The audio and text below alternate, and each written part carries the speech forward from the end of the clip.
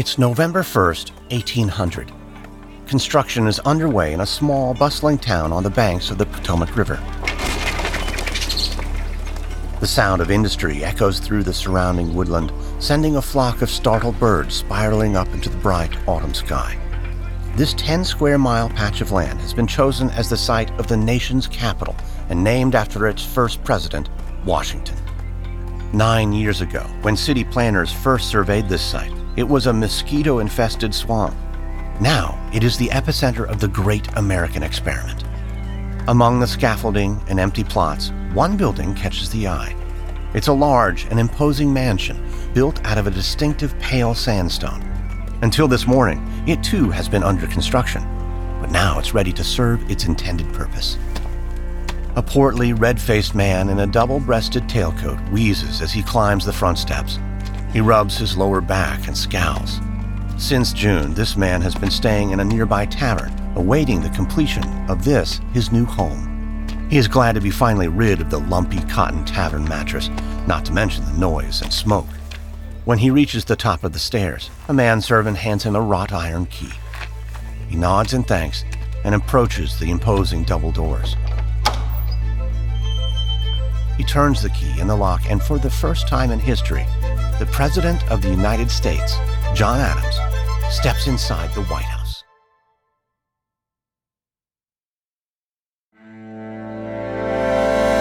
From Noiser and Airship, I'm Lindsey Graham, and this is History Daily.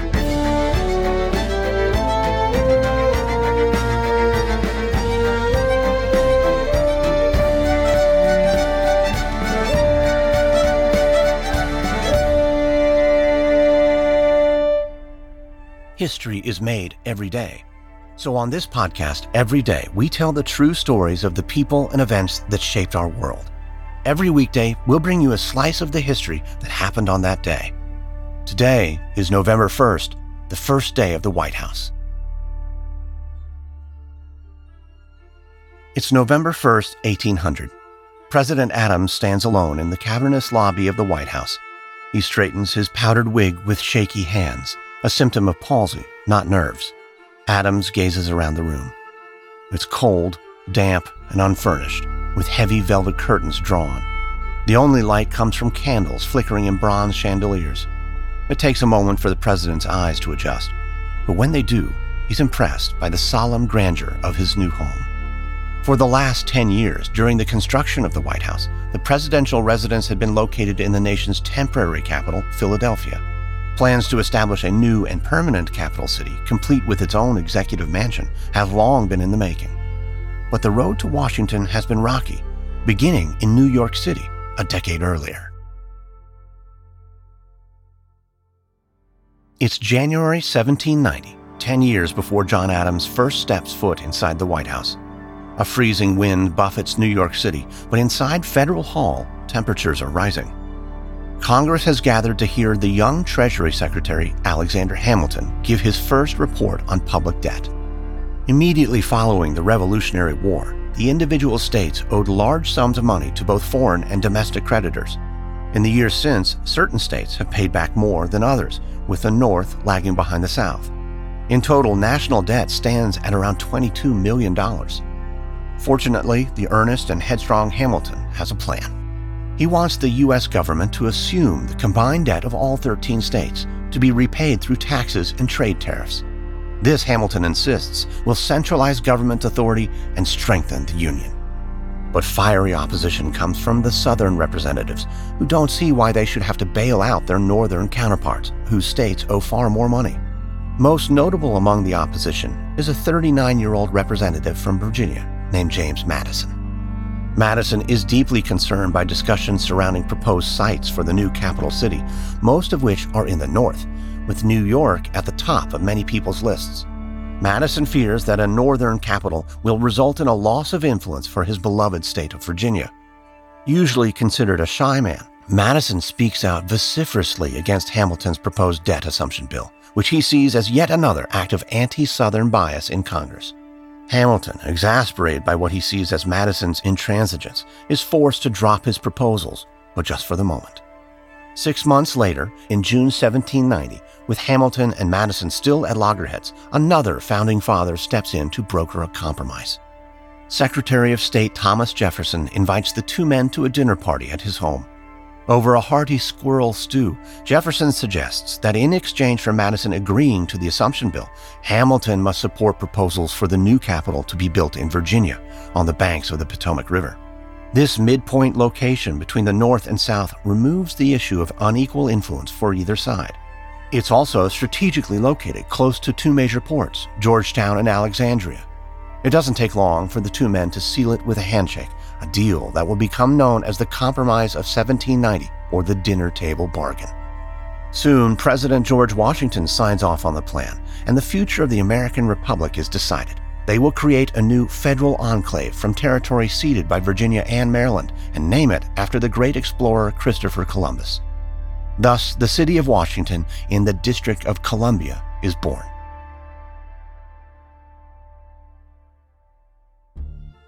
Ten years later, in November of 1800, John Adams walks down a long, empty corridor in the White House.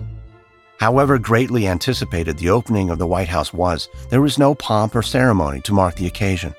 There's little time for pageantry, because there's work to be done. As the president turns a corner and strides purposefully toward a door at the far end, he begins to doubt himself. He wonders if he hasn't already come this way, so he turns on his heels and takes a left. It's no surprise that Adams is confused. The building is a labyrinth of identical hallways. The First Lady, Abigail Adams, will soon arrive from their family home in Quincy, Massachusetts, bringing with her many of the furnishings that the couple acquired overseas, where John served as envoy to France. Until then, the myriad of rooms and corridors of the White House remain mostly bare and indistinguishable. Eventually, though, the president finds what he's looking for, a room with a writing surface. It's a distinctive oval-shaped room on the first floor of the White House with large windows overlooking the sweeping lawn. Over 100 years later, in 1909, President William Howard Taft will be inspired by this room's oval design when adding a permanent executive office to the West Wing. But for now, and in the decades before the installation of the Oval Office, presidents will use many other rooms in the White House as their office space. But it's President Adams who first sits at a desk in the White House. By the window's light, he removes some paper, a silver pen, and ink from the drawer. After a moment's pause for thought, he dips the nib and begins writing a letter to his wife, Abigail. It reads, "My dearest friend, we arrived here last night, or rather yesterday at 1 o'clock, and here we dined and slept. The building is in a state to be habitable, and now we wish for your company." The letter continues in a similar, matter-of-fact vein. The president is not a man for unnecessary embellishment. However, nearing the end, he stops. In the distance, he can hear the sound of men still at work, building the capital city of a nation that he himself helped to construct. Pride swells in the president's chest. The White House represents a key juncture in the great American experiment. It is a fortress of democracy, a buttress of reason against old Europe with its prejudice and wars and stale ideas. Adams returns to the letter, writing, "Before I end my letter, I pray heaven to bestow the best blessings on this house and all that shall hereafter inhabit it. May none but honest and wise men ever rule under this roof. I am with unabated confidence and affection, your John Adams."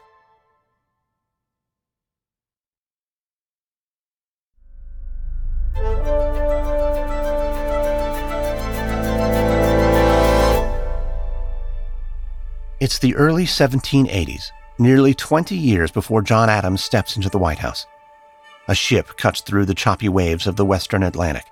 The passengers are mostly Irish laborers fleeing poverty and seeking work in the newly created United States.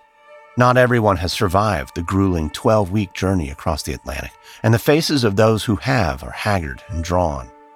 But suddenly someone cries out, "Look!" There, in the distance, still just a blue-gray smudge on the horizon, is America. The celebrations on deck are muted. Any sense of relief is fleeting. They all know that their difficulties are only just beginning, and the sight of land is mostly greeted with a stony acknowledgement of the hard times to come. Among those on board is a man in his late 20s named James Hoban. The son of a tenant farmer from County Kilkenny, Hoban moved to Dublin as a teenager to study architecture. Endowed with a raw ability, Hoban quickly made a name for himself in Dublin's architectural circles, but he recognized that his fortunes lay further afield. After disembarking the ship that took him to this new country, it only takes a few years for Hoban to establish himself as one of the most sought-after architects in the United States. It's while living and designing buildings in Charleston, South Carolina, that Hoban comes to the attention of President George Washington. During his tour of the South in 1791, Washington admires Charleston's elegant courthouse, so he inquires after the name of the architect.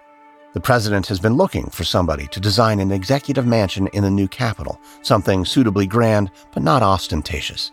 James Hoban might be just the man he needs. Later that same year, Washington invites Hoban to the president's house in Philadelphia. He informs him of the scale of the project and asks Hoban if he's up to the task. The plucky Irishman assures him that yes, he is.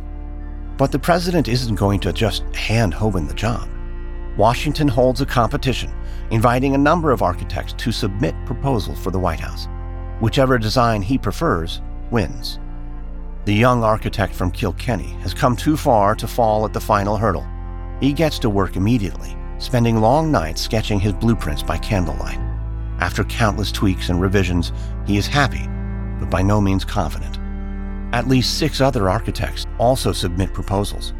Among them is a design by somebody called Abraham Fawes, but in fact this is a pseudonym chosen by Secretary of State and architecture enthusiast Thomas Jefferson. Featuring a White House with a large domed roof reminiscent of St. Peter's Basilica in Rome, Jefferson's designs are rejected.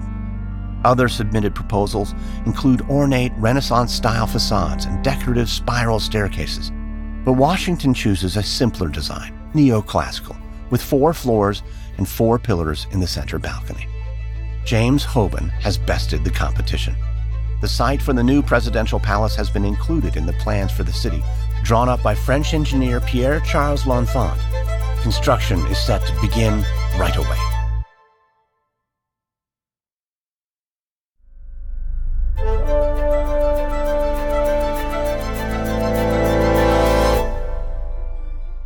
It's October 13th, 1792, less than a decade before John Adams steps into the White House.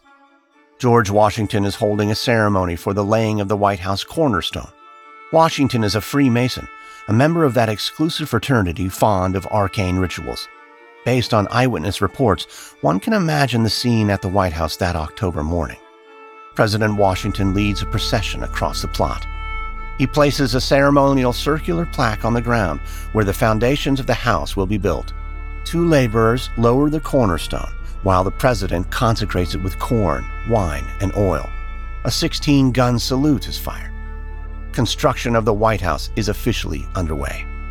The president and his fellow Freemasons retire to a nearby tavern and drink many toasts to the commencement of the project. But when they return to the construction site later that day, they are all too drunk to remember where they laid the cornerstone. They search and search, but it seems to have vanished. Presidents since have attempted to locate this cornerstone and its ceremonial plaque. None have been successful. Their true location will remain a mystery. Perhaps only those whose labor built the White House know where the cornerstone lies, but little is known about these individuals. Many of them are enslaved persons from Africa, and only their first names are listed on worker rolls. It's the shameful reality behind the construction not only of the White House, but of the many American landmarks that have become paradoxically symbols of liberty. Building the White House is slow and laborious work. Construction takes 8 years and costs hundreds of thousands of dollars, but by November 1st, 1800, it's finished. On that same day, President John Adams moves in. It won't be referred to as the White House until around 1812, so for now, this iconic structure is simply known as the President's Home. Next on History Daily, November 2nd, 1947, American aviator Howard Hughes risks his life and reputation by taking to the skies in the largest aircraft ever built, the Spruce Goose.